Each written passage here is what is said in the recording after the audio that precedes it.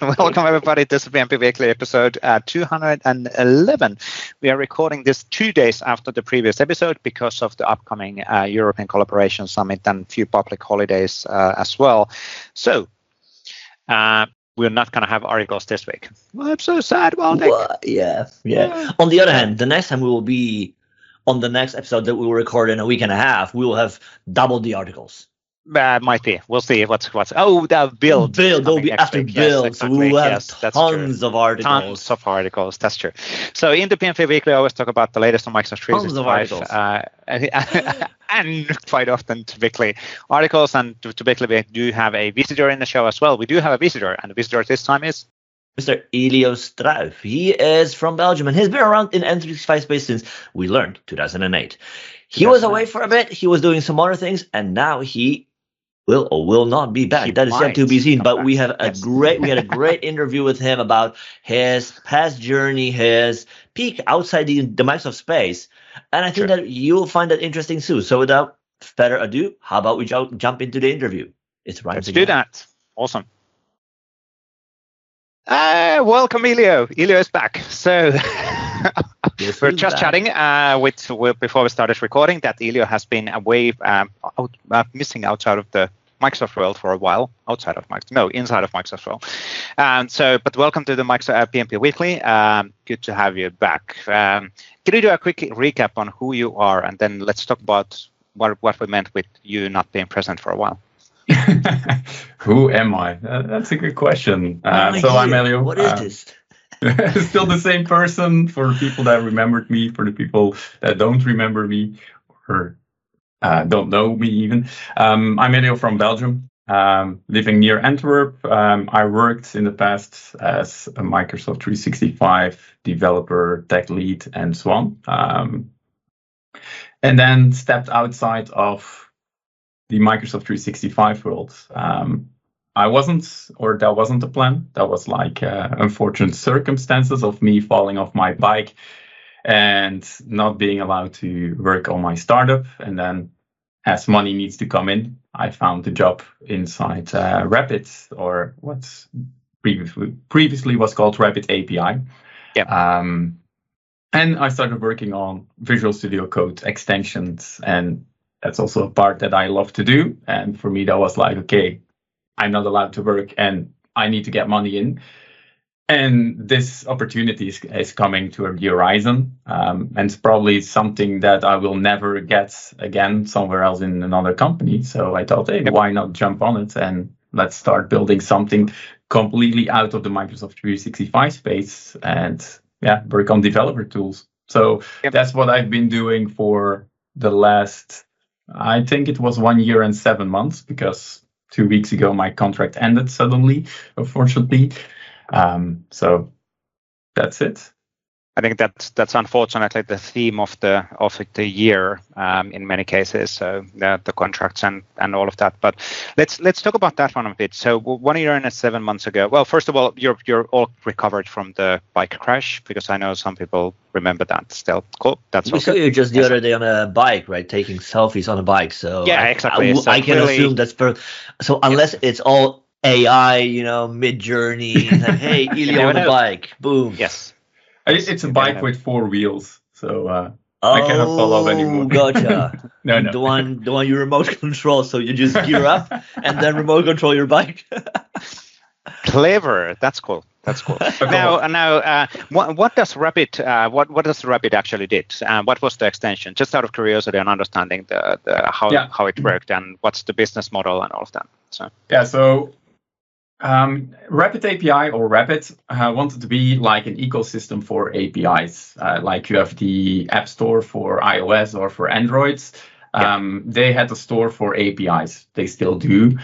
So if you want to have an API that tells you which weather it will be today, or if you want to send messages or sending emails, it's all part of that platform. The cool thing is you only have one API that you need to call in order to do all these kind of things, instead of going for different subscriptions in every single vendor. So that's one part of the game. Then another part is that they had an enterprise hub which is basically the same thing as they had publicly available, but then for internal. You can look at it as Azure API management, but a little bit more because you can do testing, you can do governance, linting, and so on around APIs. Yep. And then besides that, there was like the tool set. When I was hired, I was actually originally hired by PAW, the PAW team, which was a tool which is very similar to what Postman is, but had a lot of, or had more features than Postman had, but it was a paid offer. Rapid API bought them, and they wanted to make it a free offering over time. And then besides that, they also wanted to have like a cross-platform tool, and that all of a sudden became Visual Studio Code or a Visual Studio Code extension. Because when I was hired, the plan was still to build another tool, which was an Electron tool. And then I was building the Visual Studio Code tool. And in 2 months, I showed the proof of concept. And they was like, oh, but we're having this Electron application, which is already in development for 6 months. And it's far from feature complete. And what you showed in this proof of concept of 2 months, that looks like the real tool. So we just killed Electron, and then we went forward with the tool in VS Code. And what it actually did was testing APIs. So if you were locally creating an API, you could just do a request to your API, see the response. You can do batches of requests. You can link requests, like if you, for instance, want to first do an API call for retrieving a JWT token and then using that JWT token for authentication on the next call, that could also be performed. And we were also building a lot of other cool tools, like a testing tool or a real tester, like automate testing inside Visual Studio Code, which was also linked online. But if you, for instance, are working online in a team and you have your live API that you want to test, is it still online and so on? All fine. But what happens if a developer is going to take a tool, or if it's going to, or they going to do an update to the API? The API still needs to work against the tests that were defined. So that's also something that we did. Like, okay, then we build it inside VS Code so that you can just run the same test that you had online locally to verify if everything was still working. And if you broke something, you could then say, okay, maybe the test needs to be updated because we were doing this kind of update, which potentially was going to break things and which was okay. Or the developer knows, okay, this is something breaking, so I should be doing something else. So in a nutshell, this is what I was doing and what Rapid API does. The corporate API catalog and the catalog marketplace, that's been kind of the Holy Grail. Holy Grail. Thank you, Waldek, for since decades. It's always been like, hey, we'll have this kind of a centralized service setup catalog of, offering, APIs, and then connecting, and they offer services. That's the same concept, right? It's just one of those tries on the same idea.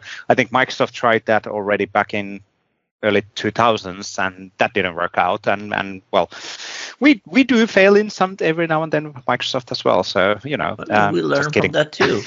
Yes, Elio, what I want to ask you, like, if you look back at your job, like when you moved into VS Code space, like what was the most intriguing aspect of that job? Because it's way different than what you've done earlier, right? Like you work a lot of, SharePoint portals, like the visual aspects and user aspect, and now you kind of moved into the DevTools space. Like what intrigued you to go there? You're still working with end user, but all of a sudden your end users became developers, which is like putting on a different hats. You can talk in very technical terms, and you can put technical things inside your tool. You don't have to think about, oh, this is an end user, so we have to make it really nice, and the UX needs to be really good. With developers like very nice UX. True. But developers also like to try out things and like to beta test even more. So I think the extension went live in July last year. But before that, we had a lot of beta testers. And you could just put something inside the tool and say, okay, this is what it's going to do without any documentation. And you got feedback from these developers. Right. Not saying that an end user wouldn't do that, but if it's like a very technical tool, then probably an end user is not going to fully test it. They probably say, okay, I don't find my way inside the product, so I'm not going to put my time and effort in it.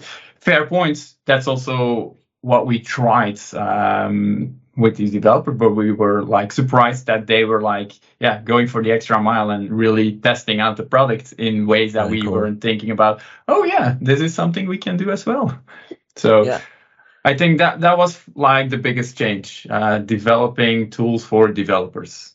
Were you also involved in reaching out to devs? In other words, like, and if so, is it as simple as like you build it and they come? You know, like the myth that is there, or is it like were you really like did you have to take deliberate steps to find them, convince them to try the thing you've built, and so forth and so on? Yeah, we had developers already using the Rapid platform, so that's where developers were. We had developers and IT pros using the Paw tool, which was a macOS application.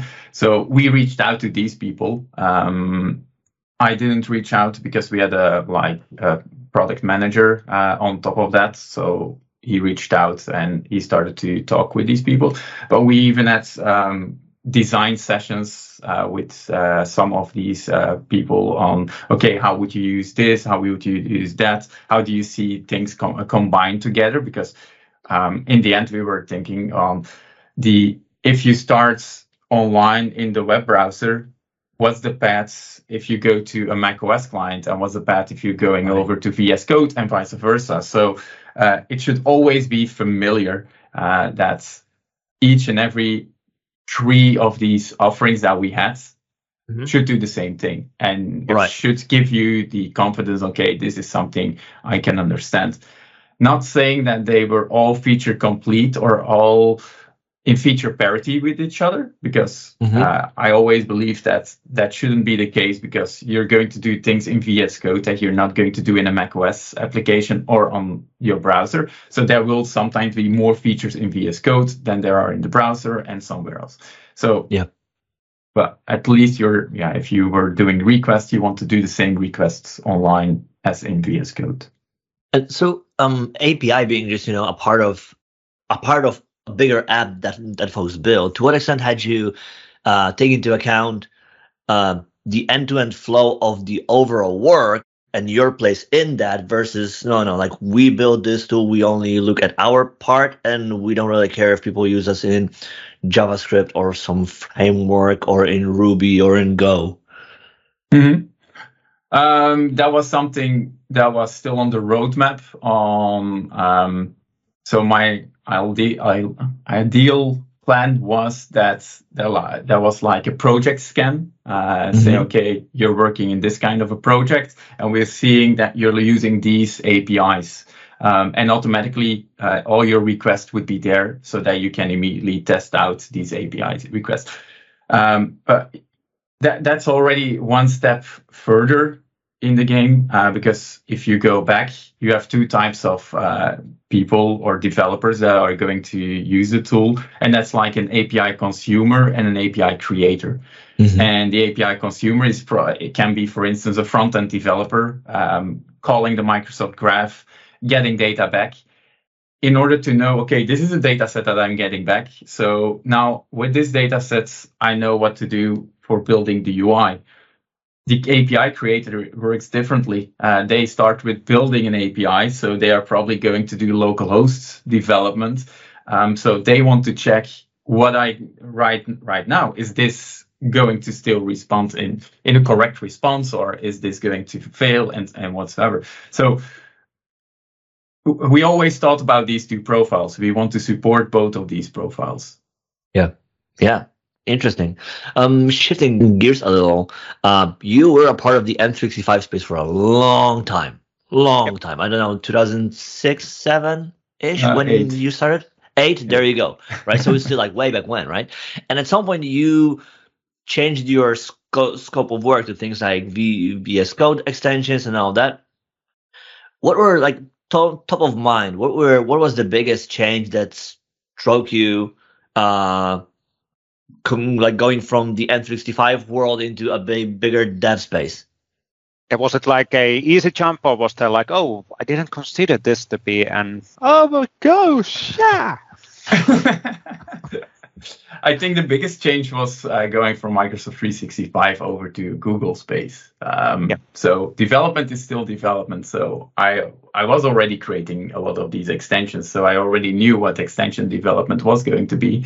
So it's also because of creating Front Matter, which is a CMS extension for VS Code. Because of that extension and because of the traffic that was coming to that extension, Rapids was aware of, hey, this person is building extensions, so let's talk to this person. That's how I got into Rapids. So also a good side way of, if you're doing open source work, you can actually find a job with it because people are looking at you and looking at what you're building. So it's also good to share inside the community. So you will never know what happens. So for me, that was fortunate enough so that I did that. Coming from Microsoft 365 world, where you have all kinds of tools available, and then going to Google, I think that was my biggest change. Can I talk about that cultural shift? So are you saying that there isn't that many tools, or what's kind of the difference? The biggest difference is Google builds things where you have 100% feature completeness, where Microsoft is really good at building tools that are not always like feature complete, but they have like a tool for doing whiteboarding. So you can, or Microsoft can say, if you want to have a whiteboard, just open the whiteboard and you can start putting thoughts on the whiteboard. In Google, you don't have that. In Google, they say, okay, we have a good mail client, we have a good calendar, we have a good whatever, but we don't have a whiteboard. So if you want to have a whiteboard, go to one of our partners, which is not necessarily wrong. But the biggest issue is when there is no governance around all these tools. Gotcha. And a really good example, just before I was laid off, 2 weeks before, I was in Berlin, and we were actually talking about, okay, what are we going to do this year, next year? And how are we going to divide our developers inside silos, or not silos, it's wrong, inside groups that are more meaningful for the future? Because one of our managers, he went away to another company. So we just wanted to make sure that we were on the right path for the future and so on. So we were there 3 days, meetings from 9 to 6, I think, in the evening, very tiresome. But at a certain point, we had to work on the SWOT analysis, strengths, weaknesses, opportunities, and threats. And we were divided into smaller groups of 2-3 people. Hey, you get 30 minutes of time, go somewhere, come back after 30 minutes. So I think we were with 8 smaller groups. 6 different tools were used. And then I thought, look, this is the biggest problem inside the Google space. You don't have, you can still have that in Microsoft. Some people will use OneNote, some people will use PowerPoint, some people will use a whiteboard. It's still inside Microsoft. There it was Miro, Gem, FigJam, Excalidraw, and 3 other tools that I never heard of. And still until the very last day, every week there was another tool that I thought, hey, yet again another tool that I don't have an account here. Know about. So and that's my biggest pain points. Also on finding stuff, like if you're working with colleagues and you want to write out some documents, go and find the documents. If it's inside the Google space, then you're lucky. But if it's not, where is it? I don't know. It's in some tool where you don't have the access to, because it's in that tool and they govern the access management to it. So you need to have an account there, and you need to be explicitly added, because they don't have the notion of a team, because like it's outside your perimeter. So it's an interesting challenge for sure. Now you also have a lot of please. Yeah, I just wanted to say, like, there's a couple of integrators like Okta. They integrate all these applications. So we had an application dashboard, but then still, if you were going to use another tool that was not in that dashboard yet or in the catalog yet, yeah, you needed to tell them. But then it's coming into that dashboard only for you, not for the rest of the people. So they still need to request access. So yeah. I think one of the key fundamental things which we rarely even think about anymore is the Azure AD, which just ties in the identity. Yeah. And sure, there's problems related on the guests in the tenants and all of that stuff, and it gets complicated and all of that. But it helps. Yeah. It helps on the identity delegation for sure. Well, but even then, right? Even if you would think about, okay, like we will use AD for SSL, but then we will use all the different tools where the data is stored there, especially if these are cloud tools. You won't have a file to store within the tenant. You will have data stored in an app, and unless you know about, like, it will not come back in search. It will not come back anywhere, right? So you will still have calling out that Azure AD is one of those things which are a bit different in Google world than in the Microsoft world, because everything circles around Azure AD, and quite often, well, at least I have a Windows Hello. I just tap the keyboard and poof, I'm in, and I get access on everything. I don't need to worry about. I can tap whatever I want. Nothing is going to happen on Mac. I can just keep tapping the thing. But the idea, anyway, whenever you're signed in, it kind of it helps on accessing the information and application. Yeah, but it's still just within the Microsoft space, right? Absolutely, and sure, 100%. You will have SSL. But for the file discovery, many of our customers typically select one side of the world, and then they're in Microsoft world because of this reason. So, and of course, if you do cross application, yes, there will be identity challenges for sure. Yeah, so, it's going back to this, like whether you want to have a best of breed or do you want to have a good enough thing that just works, but it's within one suite. Yep.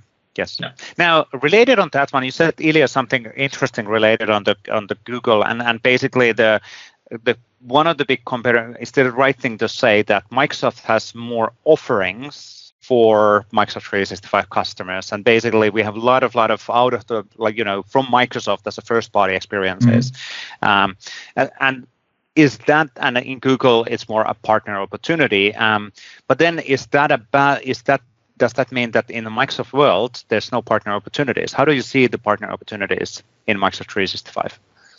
There are still partner opportunities for sure, and it's just creating the added offering like an intranet, like Teams tools and so on. So you also see that in Google, or like for instance in Slack, that you need to do these things.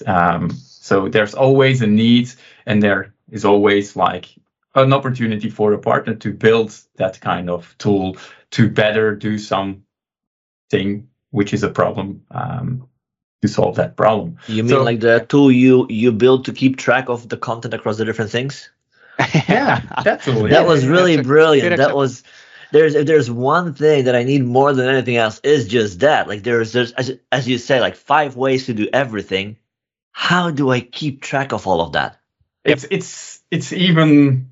I thought it was a requirement to have in Microsoft, and the moment I started to work in Rapid, it was like, okay, I even needed more inside a Google space, because it was searching was so hard.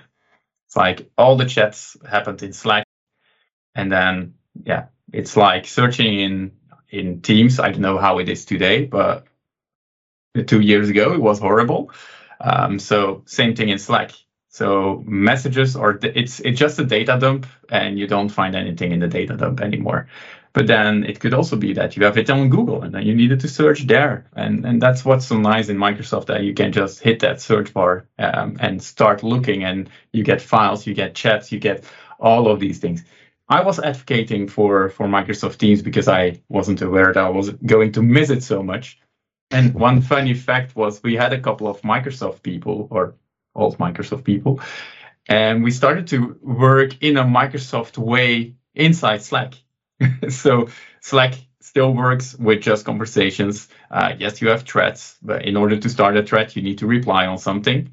So what we thought about was, if we want to have people really replying to the thread, you need to start making the thread. So we first write the title, then we press enter, and then we started to write the content inside it as the first message on it. Then the problem is you lose the context, but everyone was so into it all of a sudden that they were like working in a Microsoft Team-like way in Slack, which was that's really cool. That's weird. Really cool. And then you're telling these people like, hey, but Microsoft has a really good tool. Yeah, Elio, stop calling Microsoft Teams. We don't want to hear it. The Microsoft guy again. Yeah, exactly. Elio, the Microsoft guy. Yeah. How do you actually? That's an interesting thing as well, because you've seen kind of a both worlds in the Google side and Slack and Teams and all of that. What's your take on people being really like strong on taking a side? Because yes, even as a Microsoft employee, been around enough in IT, it's not an either or. It's like shouldn't. Is that a smart thing to do? No, Microsoft is bad. Google is bad. No. Yeah. No, it's for not me, I always had case. something like I want to work outside of the Microsoft space just to know how good or bad or what's the pros and cons of both worlds. So now I know that Microsoft is not per se bad. They are doing good things. There's also grass wasn't greener on the other side. Wow. So yeah. So but there are indeed a lot of these people with Google hats on, and they don't want to hear Microsoft. That's like Microsoft is bad. And the first time that I said, but this is something we can do in Microsoft Teams, because you have, for instance, a channel, and then you can put your documents in a channel. So we create a team channel, and then everything is in that, because we were still thinking about how can we share our content, because we had it in Google Docs, and then we had it in Notion, and then we had it on Slack. So already 3 different systems. So I said, if we just have one place, no, Microsoft Teams is bad. Why is it bad? Yeah, I used it for one time and it crashed. Yeah, okay. Sure. That is bad. First impressions count. We get that. So, but you can never convince these people otherwise. Yeah. So it was, it was not a fight that I wanted to go into. And in the end, I just said, look, this is what we need. And then they always kept saying, stop with Microsoft Teams. I hadn't said Microsoft Teams. I just said, this is what we need, because this is what is missing. And they always filled in Microsoft Teams. But it's funny because they knew that Microsoft Teams could do it. But still, it's like... on principle, they were just against it, right? Yeah. It's like hurting yourself just for the pleasure of hurting yourself. I think there's a lot of still. If you like that, why? Yeah. So if we think about the companies and all of that, there's a lot of this historical package. Especially Microsoft obviously has the historical package of things what happened in 90s and early 2000s, and even 2010s. Well, I don't. But anyway, at some point it changed. It's been an interesting to see that closely happening within a company. But the same, the perception which Google did back in the early 2000s still follows. Don't be evil, and it has such a strong, but it's open source. It's not. It's a company which is never evil. Is it really? Yeah. But it's interesting how it kind of follows, and how, especially at some point, there was this mentality of you either or. You need to select your whatever, because you would not have been able to imagine Microsoft products even on the iPhone, because it was just impossible. So, well, but it's also I think the background, right? Like you can imagine. Like imagine that at some point you were a company at I don't know 2 or 5, and sharing a file was not a thing because you didn't have a file. So a tool like Slack. I mean, I used Slack for a long time. My first experience with Teams was like I couldn't wait. How can we get off Teams back to Slack? Yeah. Because back then, and it was really early on, and it was really bad compared to Slack. Like Slack was just like lightning fast, right? So that was my first experience, and back then we didn't need anything else. Like chat was just enough, and back then we would use Zoom for calls, and it just works perfectly fine. As the company evolved, it's exactly as you say. We needed to do this, we needed to do that, we needed a few more things, and then it becomes a bolt-on. How can we tie together these 5 different things that haven't been built to work in tandem, and then it becomes really hard. because you need to like shoestring them. Like, how can we can do this, and you can make it work, but it's not optimal because it was never meant for that. And then you start a comparison like, well, it just works in Teams.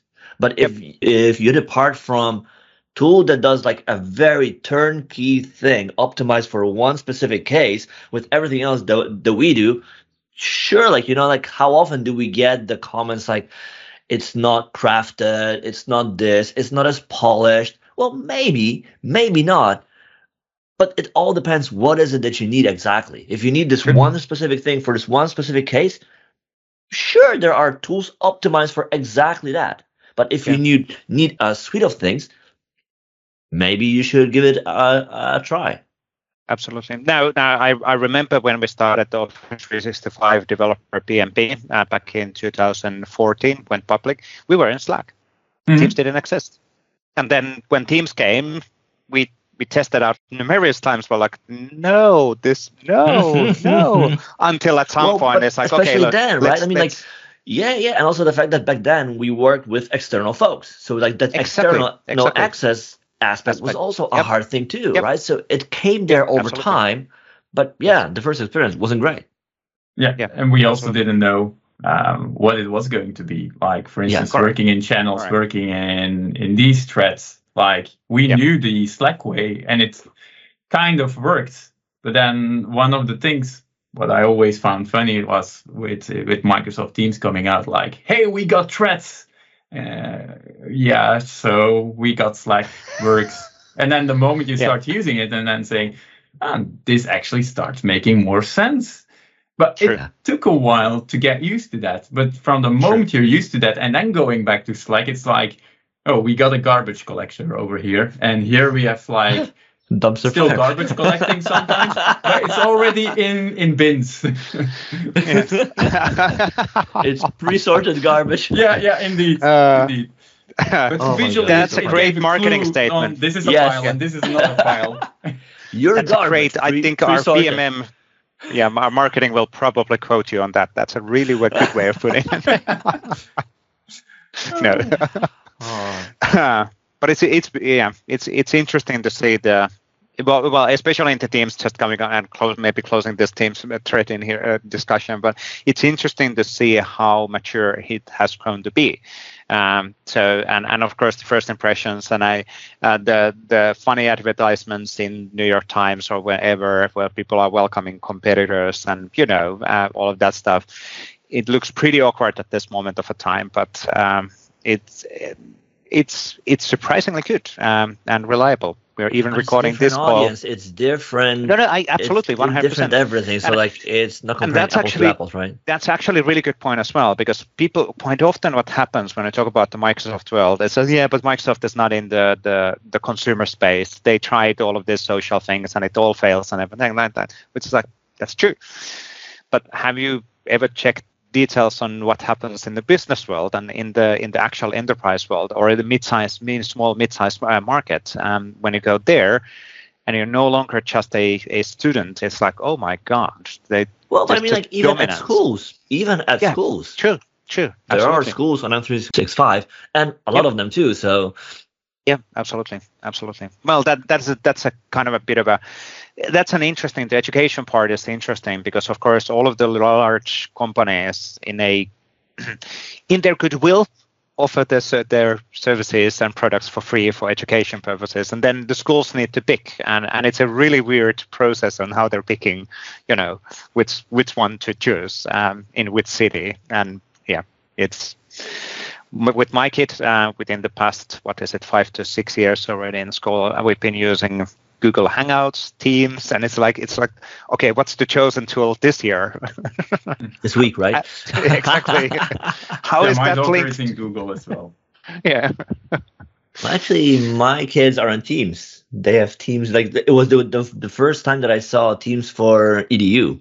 It's interesting, like with all the classrooms and assignments and all that. Like, That's true. Now, anyway, Google. Hey, Google. My brain is failing. Tilt. I will have a long weekend starting today at midnight, which is a bit of a bummer. But but I will have a long weekend. So hey Elio. Now let's talk about the future still. So what does the future hold? What are you seeing as the let's Magic actually we'll Magic 8-ball partly. But let's actually talk about how do you, coming back on the partner opportunities and the things what we can do within the Microsoft 365. And of course you have your precious ideas and all of those which you don't want to share, but how do you see that Microsoft 365 world to evolve for partners? And what are the things any tips on considerations how partners should be approaching Microsoft 365? Or it's like no, this is my secret sauce. I'm not going to tell anybody. There's no secret sauce. I think it just, if you have if you see a problem, and most of the time it's something you see yourself, and start talking with other people, and then that's how I got into Scroll with, hey, I have this problem. Do you have this problem as well? Oh, you have it. Yeah, start looking at how you can start integrating it inside the Microsoft space. And as I said, Microsoft is pretty open for sure now, with Microsoft Graph being the one API to call and to be calling all other services, not when we were doing the things that we did in the past, like Mia Waldeck on SharePoint, and then calling into another service and taking care of so many different authentication layers and so on. It's way more easier. So you can build inside Microsoft, or you can build outside of it, but still connected. And I think as a partner, you have both of these opportunities. Like if you want to really tightly couple your applications, you can do so, but then you always need to be aware of, Microsoft can also do breaking changes to your apps if you're too coupled. If you're going to decouple yourself, but then say, okay, go to this external website because that's where our app lives. That's also something I hear from, or I heard from a lot of partners and from a lot of customers. Then it's not a Microsoft tool anymore. Then it's like a other tool, and then it's very hard to convince people to use that tool. I've been in a couple of meetings the last couple of weeks with customers from a company I'm not going to talk about, and that was one thing that they mentioned, that this is for them, it's a no-go when something is outside of the Microsoft world, and only allowing you to use your Microsoft login. So coupling with Microsoft is one thing, but deep coupling and integrating is another thing. It's always coming with these thoughts and ideas on how deep are you going to go with it. And of course, Teams extensibility is one thing. Do you still see the corporate communications to be an area where we can improve things, or is the Microsoft offerings already good enough? I can only say that it would work much better for me again than how it was working in Microsoft or in Slack. So I haven't been using Microsoft Teams for a long time now, just for chatting with you guys and for doing other follow-ups and for some meetings. But it's already way more better than what it is, what I was using in Rapid. Like mentioned Zoom. Yes, we also use Zoom. And then each and every meeting you had to check in your calendar. There's no link in Slack and so on. So, but complicated. If there's one good thing about Microsoft Teams, it's that it's combining all of it, and it's giving you the opportunity to chat, to call, to plan meetings, to integrate your own applications. So, and there's probably for partners a lot of opportunities to extend their own applications inside Microsoft Teams as well. Cool. I guess we're running out of time, so we need to stop again the discussion. There would be a lot of things to talk about. I guess that's it for now. Thank you, Elio, joining. Really, very cool to catch up. Good to have you back on the Microsoft 365 world, even though it wasn't necessarily the plan a while ago, but life things change, right? Life changes. Exactly. So, we'll good to have you back anyway, and we'll see what you will start doing after a while. So we'll get you back on the show after few episodes again, well, few tens of or 100 episodes to talk about the next journey. So perfect, very cool. good. Thanks, Elio, and thanks for joining. And we'll go jump and closing the podcast or the video with Waldek as separately. But thank you for this. Thank you, Elio. Thank you very much. Thanks for having me. And excellent. Thank you, Elio. One more time on the discussions. And as we said when we did the intro, no articles this week. But let's do a quick recap. What's happening next week? I'm pretty sure that what's happening this week, next week. So Monday. This week, so we are airing this on let me see, Tuesday the 23rd. That's Tuesday the 23rd. So as you are listening to that, we've done a keynote at the European. Yes, assuming you will get this as soon as it's out there. Yes, we've done a keynote at the European Collaboration Summit in Düsseldorf, Germany. You are yet to hear the keynote from Build, I think, roughly. I don't know which time exactly in the world we're airing this episode, but it might be very close to the keynote at Build. What else? So basically throughout the week, it's going to be European Collaboration Summit. Some of us will be at Build. So there will be a ton of new cool things announced. Pay attention to that. We will be, for me, seeing people in person. First time since four years. Mind blown. I would like, if I wouldn't say I'm anxious, I am excited. I'm excited to be there. I will be a part of the keynote. I will be talking about the Microsoft Graph Developer Proxy together with Gavin. I will be at the expo floor. But yeah, seeing a bunch of folks for the first time since a few years. It's exciting times, but also anxious. So we will see how that will play out eventually. What else is there? I think that will be, for a big part, majority of my week. And then in parallel, few days back, we announced the Teams Global Hack, which is a virtual hackathon that is going to happen online on June 1 through 15. That is the opportunity. Yeah, it's almost there, right? Like time flies. So, and there will be the opportunity for you to take everything you learn, whether you attended Build in person or virtually, or you've been to the ECS conference. That will be the opportunity for you to put everything you've learned in practice, really experience it hands-on, meet product groups, meet MVP experts, check out samples, check out the content that we've got, and build some hacks, send them on time, and make a chance for a cool prize, because we have a few cool things to give out to the best hacks. So definitely, you've got nothing to lose. Join us, use your existing web dev skills, whether you are SPFX developer, whether you are JavaScript developer, .NET developer, you've got the right skills to be able to build Teams apps. Check it out, give it a try. Absolutely. You pretty much summed up everything what's going to happen for me next week as well. So it's ECS and then catching up on things. Of course, community calls happening as well and all of that. And luckily this time, actually, to be fair, I'm super happy that it's only 2 days or 3 days technically the ECS, and then you can fly back home, because the Las Vegas trip a while back, it's surprisingly taxing after many of the years. And then, do you really want to get back on this traveling thing? Because as I said, meeting people is fun, but I know that you're an introvert, I'm an introvert, which doesn't always kind of relate. People don't necessarily kind of understand that you're an introvert with an imposter syndrome. It's like, really? You are?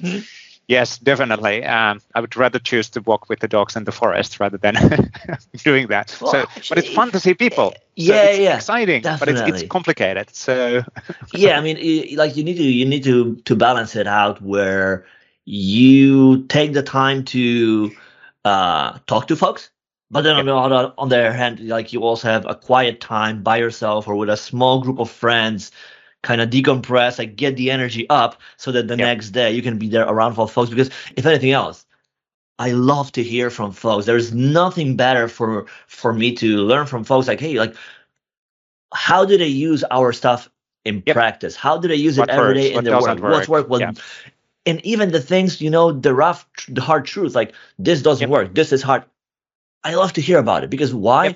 Because now I'm in a position where I can work with others to fix that.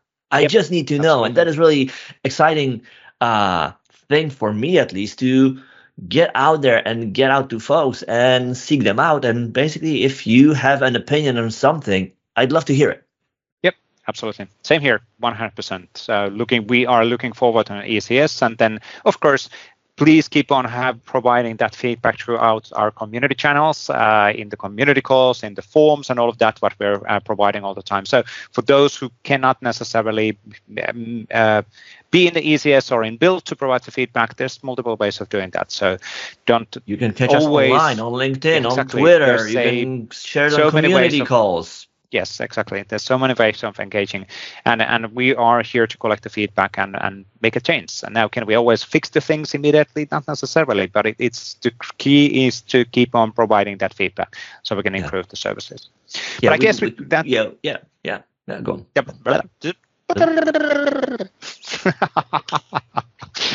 I guess with that, I guess we're good to go.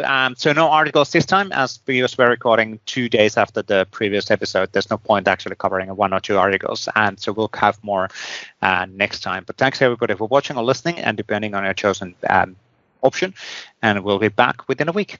Cheers. Thank you. No, we will be back. Well, I mean, that is really hard. We will be back in a week after we air this. Yes. But we will be back with a week and a half of articles and news, and we will have exciting news from Build, recapping ECS, recapping everything else in between. So definitely let's stay in touch. Sounds good. Cheers. Thanks, Walter. Thank you, Vesa. Bye. Bye-bye.